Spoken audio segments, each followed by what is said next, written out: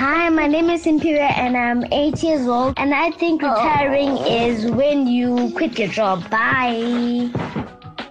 Hey, Simpiwe, retirement is when you quit, not just your job, but when you quit working altogether and you no longer rely on an income. To do this, you need to be financially secure and have enough assets to sustain you for the rest of your life. There's no point in retiring and then realizing you don't have enough. That's like asking for your job back after you quit.